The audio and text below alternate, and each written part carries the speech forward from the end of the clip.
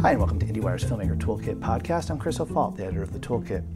A rival screenwriter, Eric Heisserer, was hardly alone in his love of Ted Chiang's The Story of Your Life, but he was the only one who thought the short story could be made into a movie. The story of Louise, who in the movie is played by Amy Adams, a linguistics professor struggling to communicate with recently arrived aliens, interweaved with scenes of her raising a sick child, lacked a dramatic conflict in the short story that would be needed to propel a feature film. Meanwhile, the fascinating world of linguistics that Chiang's books explores hardly reads as visual or cinematic if you read the short story. And one of the reasons I really wanted to have Eric on is Arrival really is a textbook lesson in adaptation. The way he finds ways to externalize and visualize what are essentially internal and intellectual concepts best suited for prose. I sat down with Eric back in October when we were both guests at the Savannah Film Festival. One note that I really want to make before we get started: the last 6 minutes of our conversation deal with some details of the script that could be considered spoilers.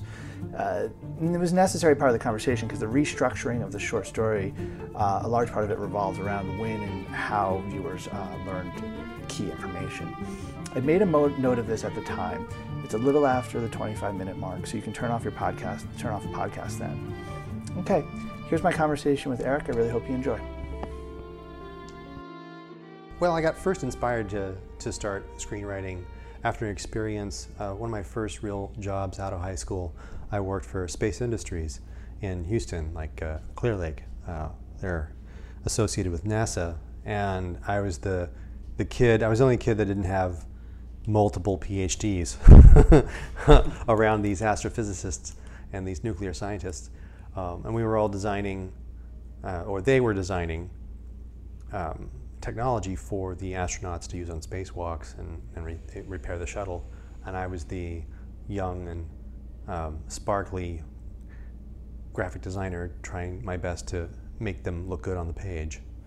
And what came out of that really was the parties that they'd have afterward to celebrate the fact that they got a proposal through.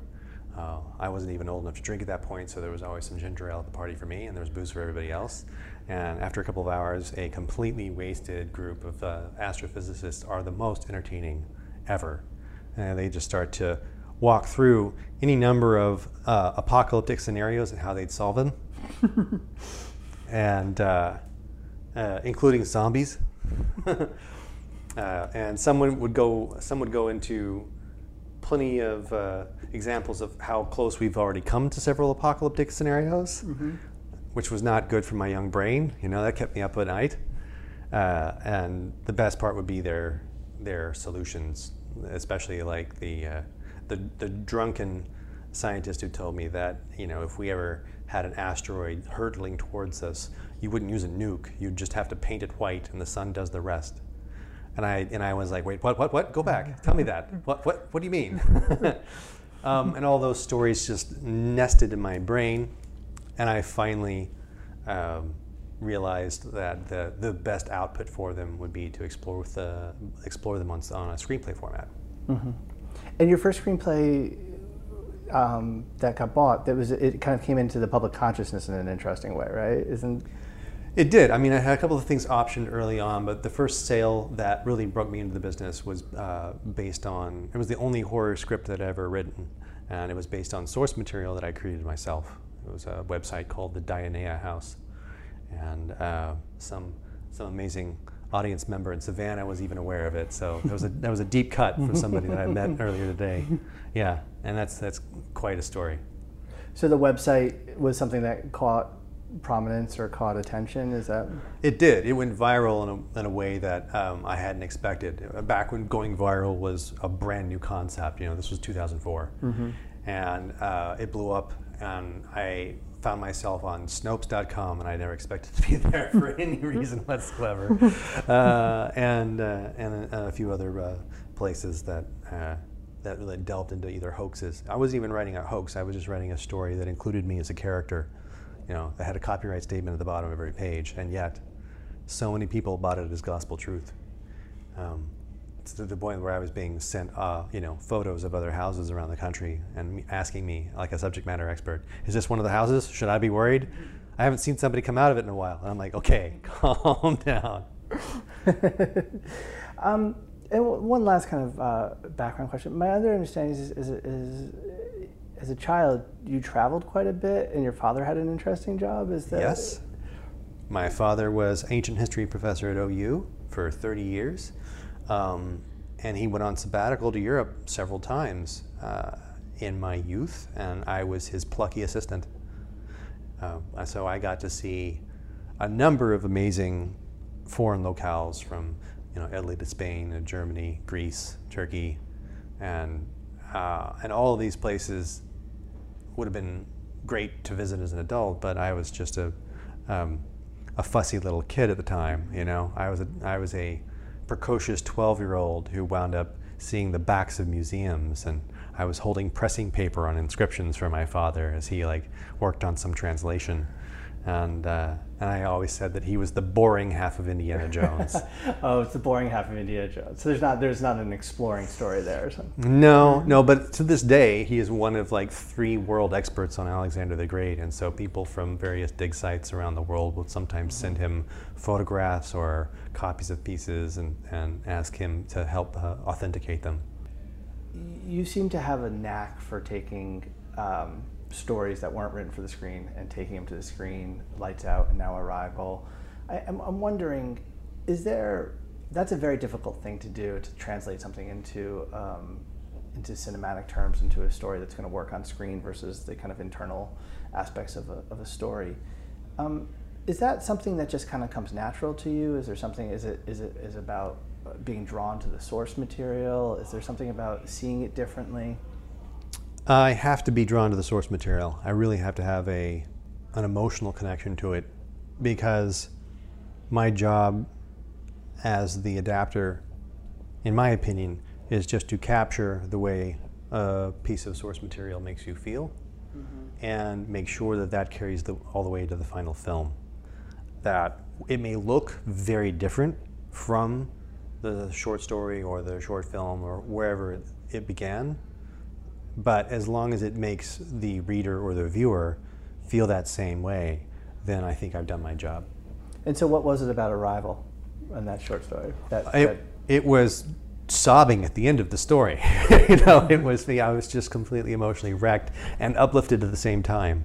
Ted Chiang did this magic trick. He lured me in with, Fermat's principle of least time and Sapir-Whorf hypothesis and, linguistic relativity and all these amazing things.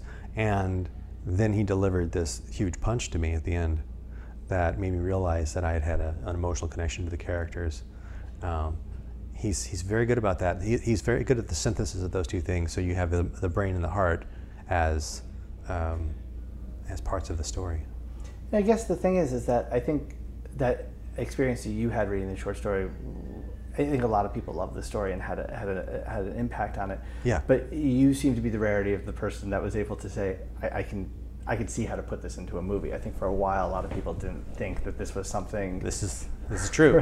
So what was that? Was that something? I guess what I'm really curious about is that, are you working backwards from that emotional experience you had and thinking back in terms of how can I translate something like this into a screenplay form, or is it something that is just much more instinctual? I think it's instinctual at the start for me, but instinct only gets me so far. I can get partway down the field with that, and then I need pragmatism and practice and habit and all of that to kick in, and reworking things, trial and error. There's a lot of R&D in the middle of the development of this thing, for sure. And that's because the story really didn't lend itself to an easy cinematic adaptation. You couldn't read the story and say, oh, I see the movie in my head. And part of that was just some of the decisions that Ted made that made perfect sense in a literary conceit, but then didn't make sense as a movie. So you didn't see a movie in your head. You just wanted to make a movie? I just wanted to make the movie. I wanted to make the movie that made me feel like that. Okay.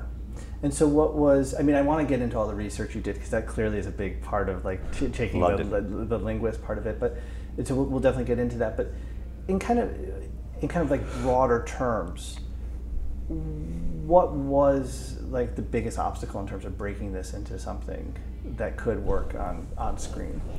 Is it the fact that you have to add a conflict, that you have to create a job? Yeah, making it a dramatic narrative is probably the biggest obstacle, because one didn't need to exist in the short story. It wasn't there. And here we were adding a new element. It's like, grafting a new appendage onto somebody. You worry that, like, is the story going to reject the new organ? Because it feels like you're forcing something on. You're forcing a drama. I was worried about all of that.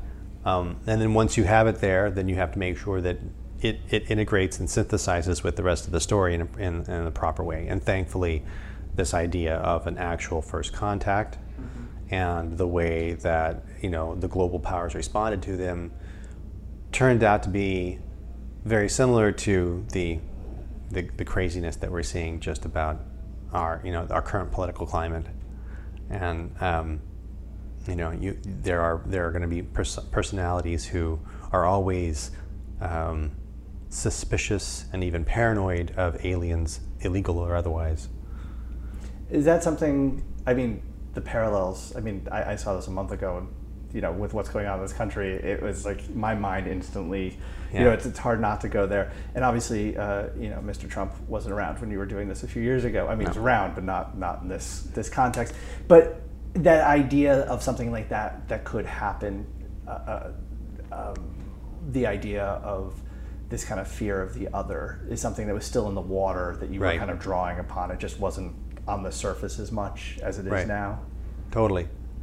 And the big obstacle that we wrestled with, and I think the movie still wrestles with, is what's the trope of this kind of story? What's the cliche, and then what is being authentic to the narrative?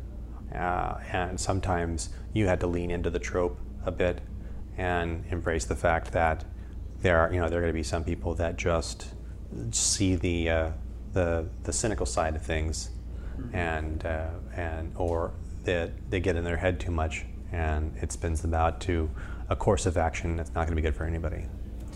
And I have to ask, my understanding is amongst the many people who didn't see this as a movie, it was the author, Ted Chiang. Yeah. And my understanding is that you convinced him in, I don't know, a pitch. But it was an hour-long pitch over the phone. Yeah. And what was? I mean, okay, so you can't go into everything, but what was kind of like at that point? Had you already broken it? Had you kind of already figured out how to do it, or was it? We had. What we had done. I'd found a set of producers. I say we. You say we because there was. I say we because I had two producers who had come on board with me at that point. Dan Levine and Dan Cohen, and they were at 21 Laps, and their company had not done anything like this before. And as a writer, I had not adapted anything like this before. So we were part of this great experiment that we sort of committed ourselves to. And they got what was called a shopping agreement from Ted, which is really kind of nothing. It's like 90 days. We'd like to be able to see if we can set this up somewhere. I didn't even need to talk to Ted at that point in time. We ran out with that and went to all the studios and pitched my take on how to make this a film. And every studio said no. They turned us away. So usually that's where it ends, because you've gone to everybody who might buy it and they've said no, so you walk away. And this isn't a project that you can make independently. This is the scale of this one is too. You need a studio. You'd think, and yet we did make it independently, and then we just got acquired by a studio later. Oh. So that was because we had a few independent financiers with Film Nation and Lava Bear that they Voltron together to make it work. Okay. So at that point, you have this idea of the kind of the world adding a layer of conflict here, and the fear of the other. But another key to this, and I think it's really one of the most remarkable things about this adaptation in your screenplay, is what you did with linguistics. Or not, was that the right word? Linguistics. Linguistics. Yeah. I mean, in reading the short story, it's fast. I instantly became interested in this world.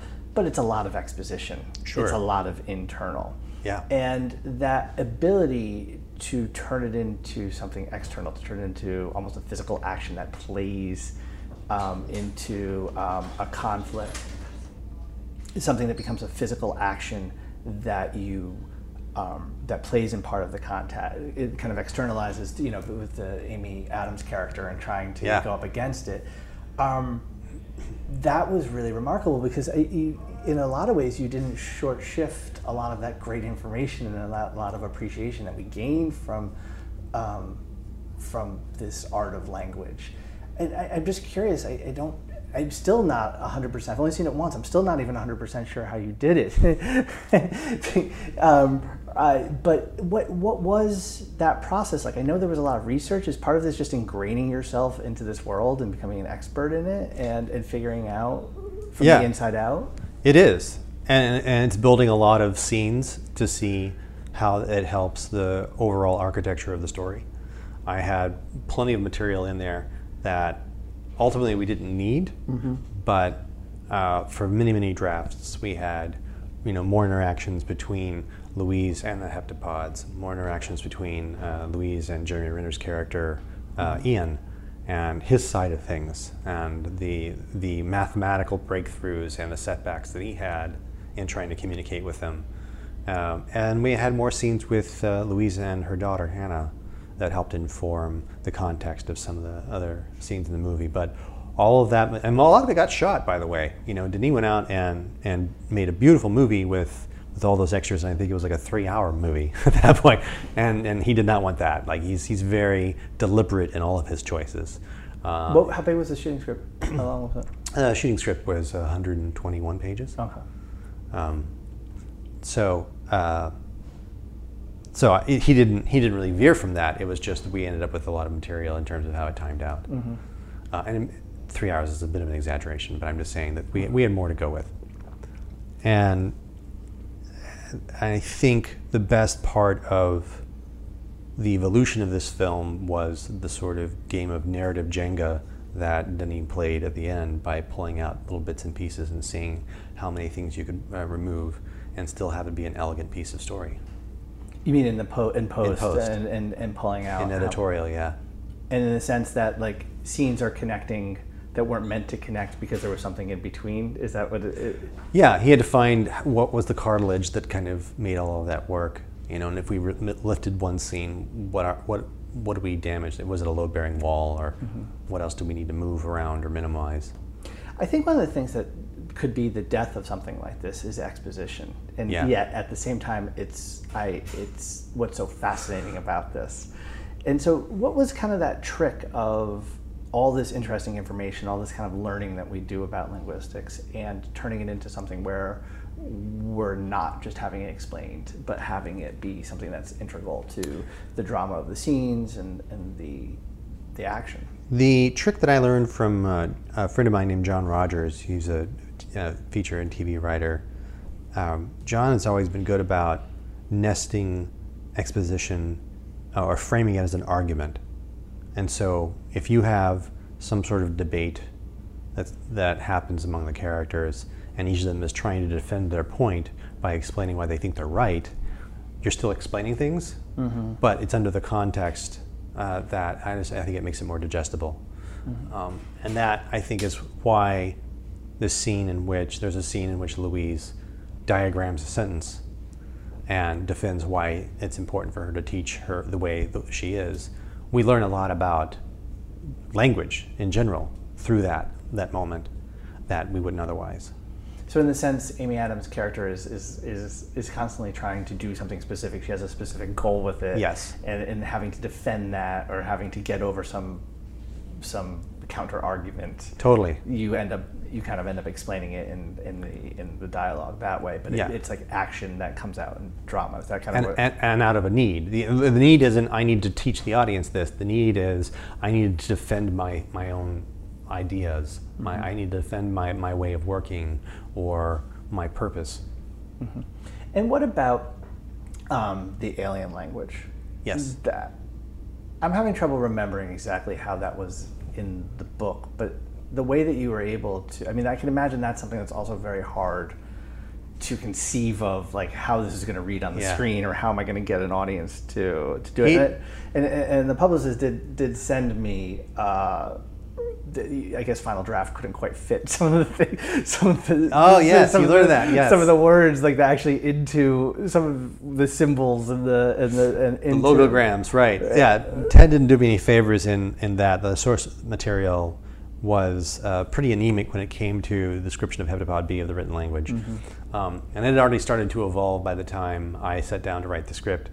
And every time I sat down to try and write the specific part of the screenplay that delved into the look of the written language of the aliens, I was never satisfied. I kept getting frustrated. I remember I was out for dinner with my wife at one point, and I was complaining and moaning again, like usual, about like, I can't get this to work. And she says, "Well, what do you see? Like, show me what it is that you see when you're talking about these logograms, these alien symbols." And I drew something out for her, and I said, "It's going to look like this." And she says, "Well, then just put that in there." And I thought, that's a great idea, until I found out that no screenwriting software really allows you to import graphics. And so I then had to make more work for myself by putting a bunch of blank space in a script. And then when I converted it to PDF, I moved something in, I moved the graphic in and imported it manually every time I sent out a draft. I did that 100 times. But you kind of created some of the language, did you not? I did. You did. It was circular in nature and had various hooks and barbs. It was to get the idea that that's nonlinear orthography.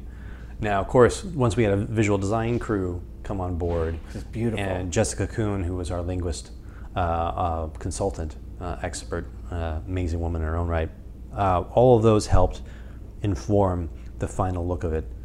And so it's a deviation from my early scrawlings. It's funny, I never even thought of that, but it's really true. The visualization of that language is so key to it working on screen, not just some of the logic of the language. Yeah. I never even thought of that. And it's the only script that I've ever written where I have images like that, very specific, nested into the script.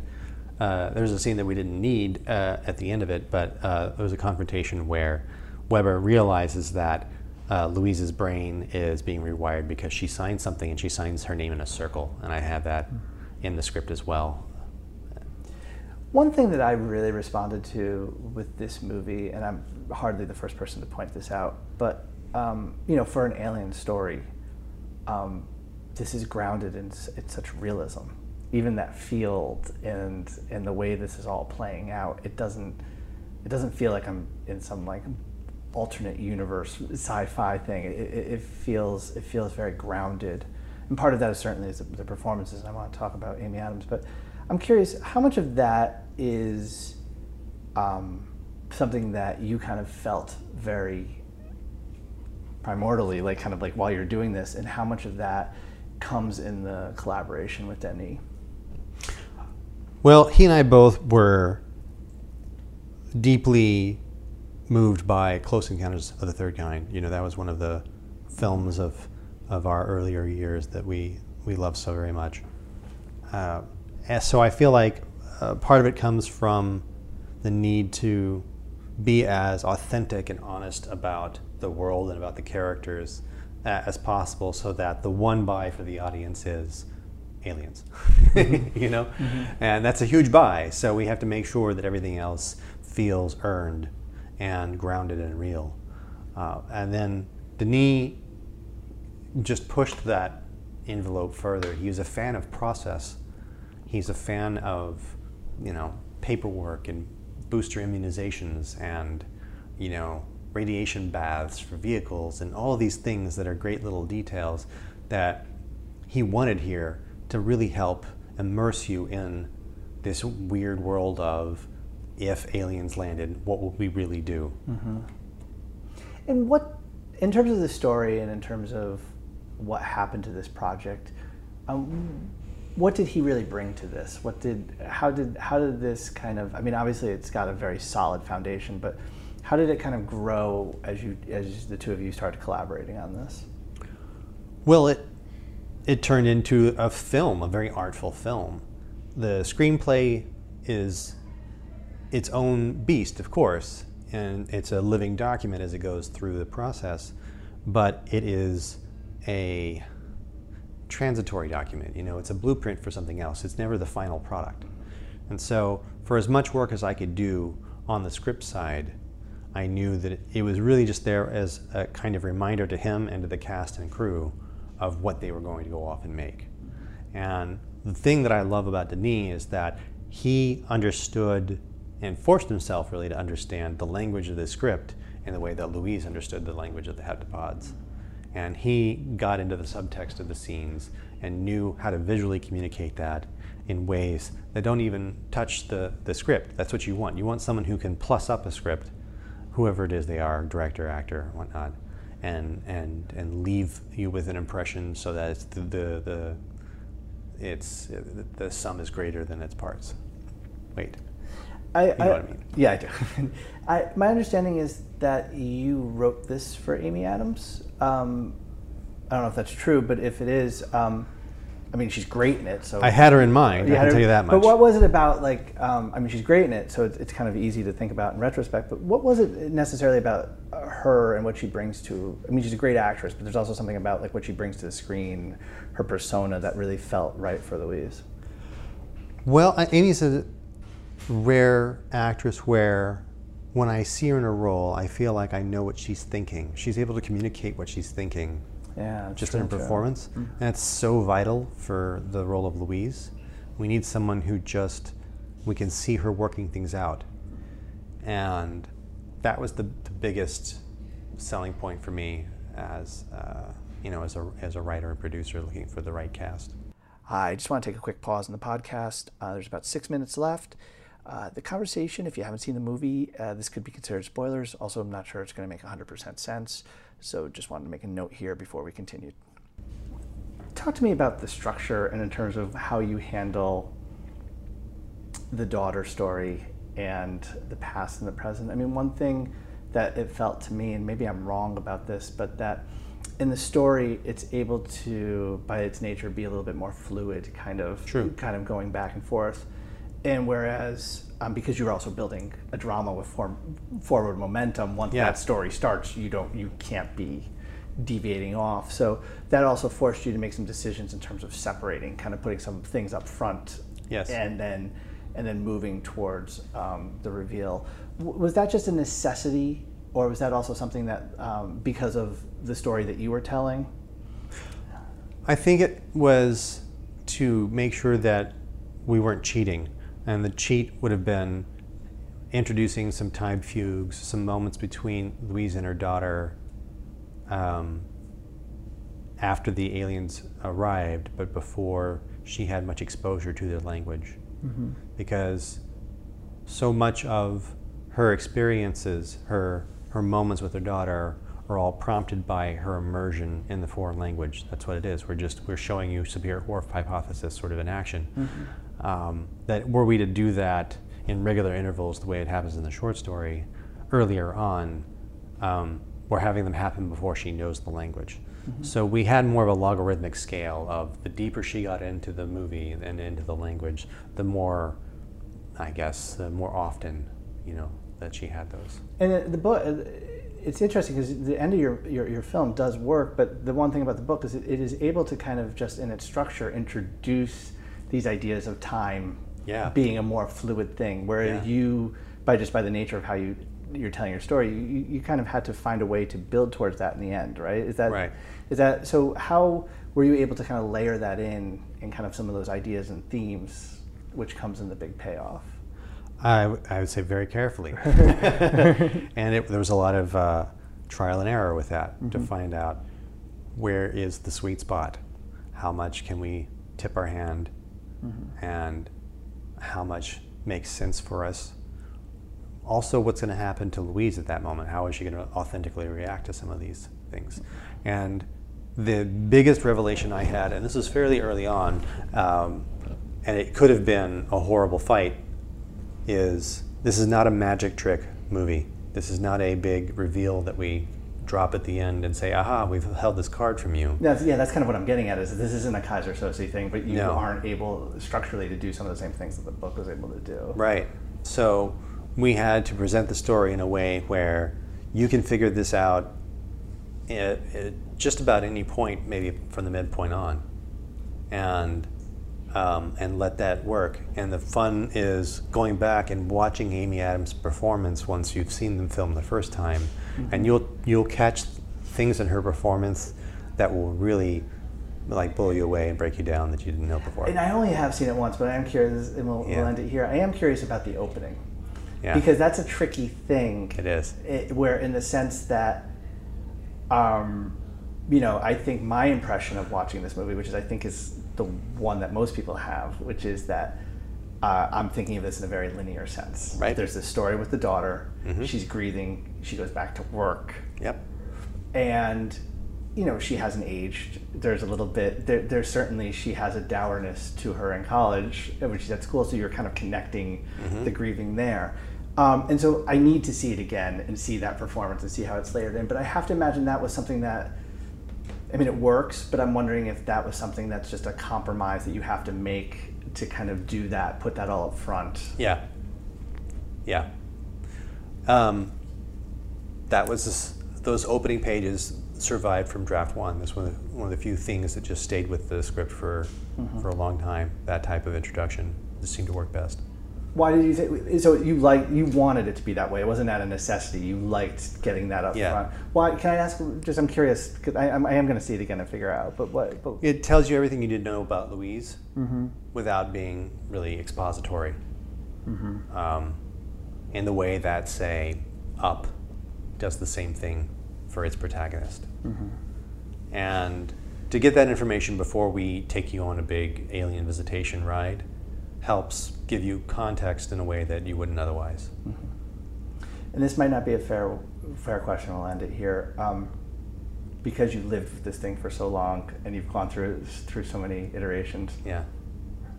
When you got to watch it and go all the way through, were you able to have that experience of the end that got the book, or is that just impossible considering you see the seams and you see the construction? I got a different experience, and it's more like a runner's high at the end of a marathon. I had just like this huge wave of relief that this movie made it all the way. It's a movie that is so, obviously we couldn't sell it to any studio. It's so hard to try and share with someone else. It's one that's just best left an experience. And the fact that we made it is just a miracle. So there were tears of relief at the end of this film. Well, congratulations! It came together well, and it's we're in Savannah, Georgia, right now. A few weeks before, I'm trying to remember. This film comes out on November 11. November 11. Yes. So we'll be getting over our Trump hangover in 2 days, and we can live through a fiction version in which yes. We all know. Great. Yes. Eric, thank you so much. Congratulations! It sounds like a life project, so congratulations for getting it out there.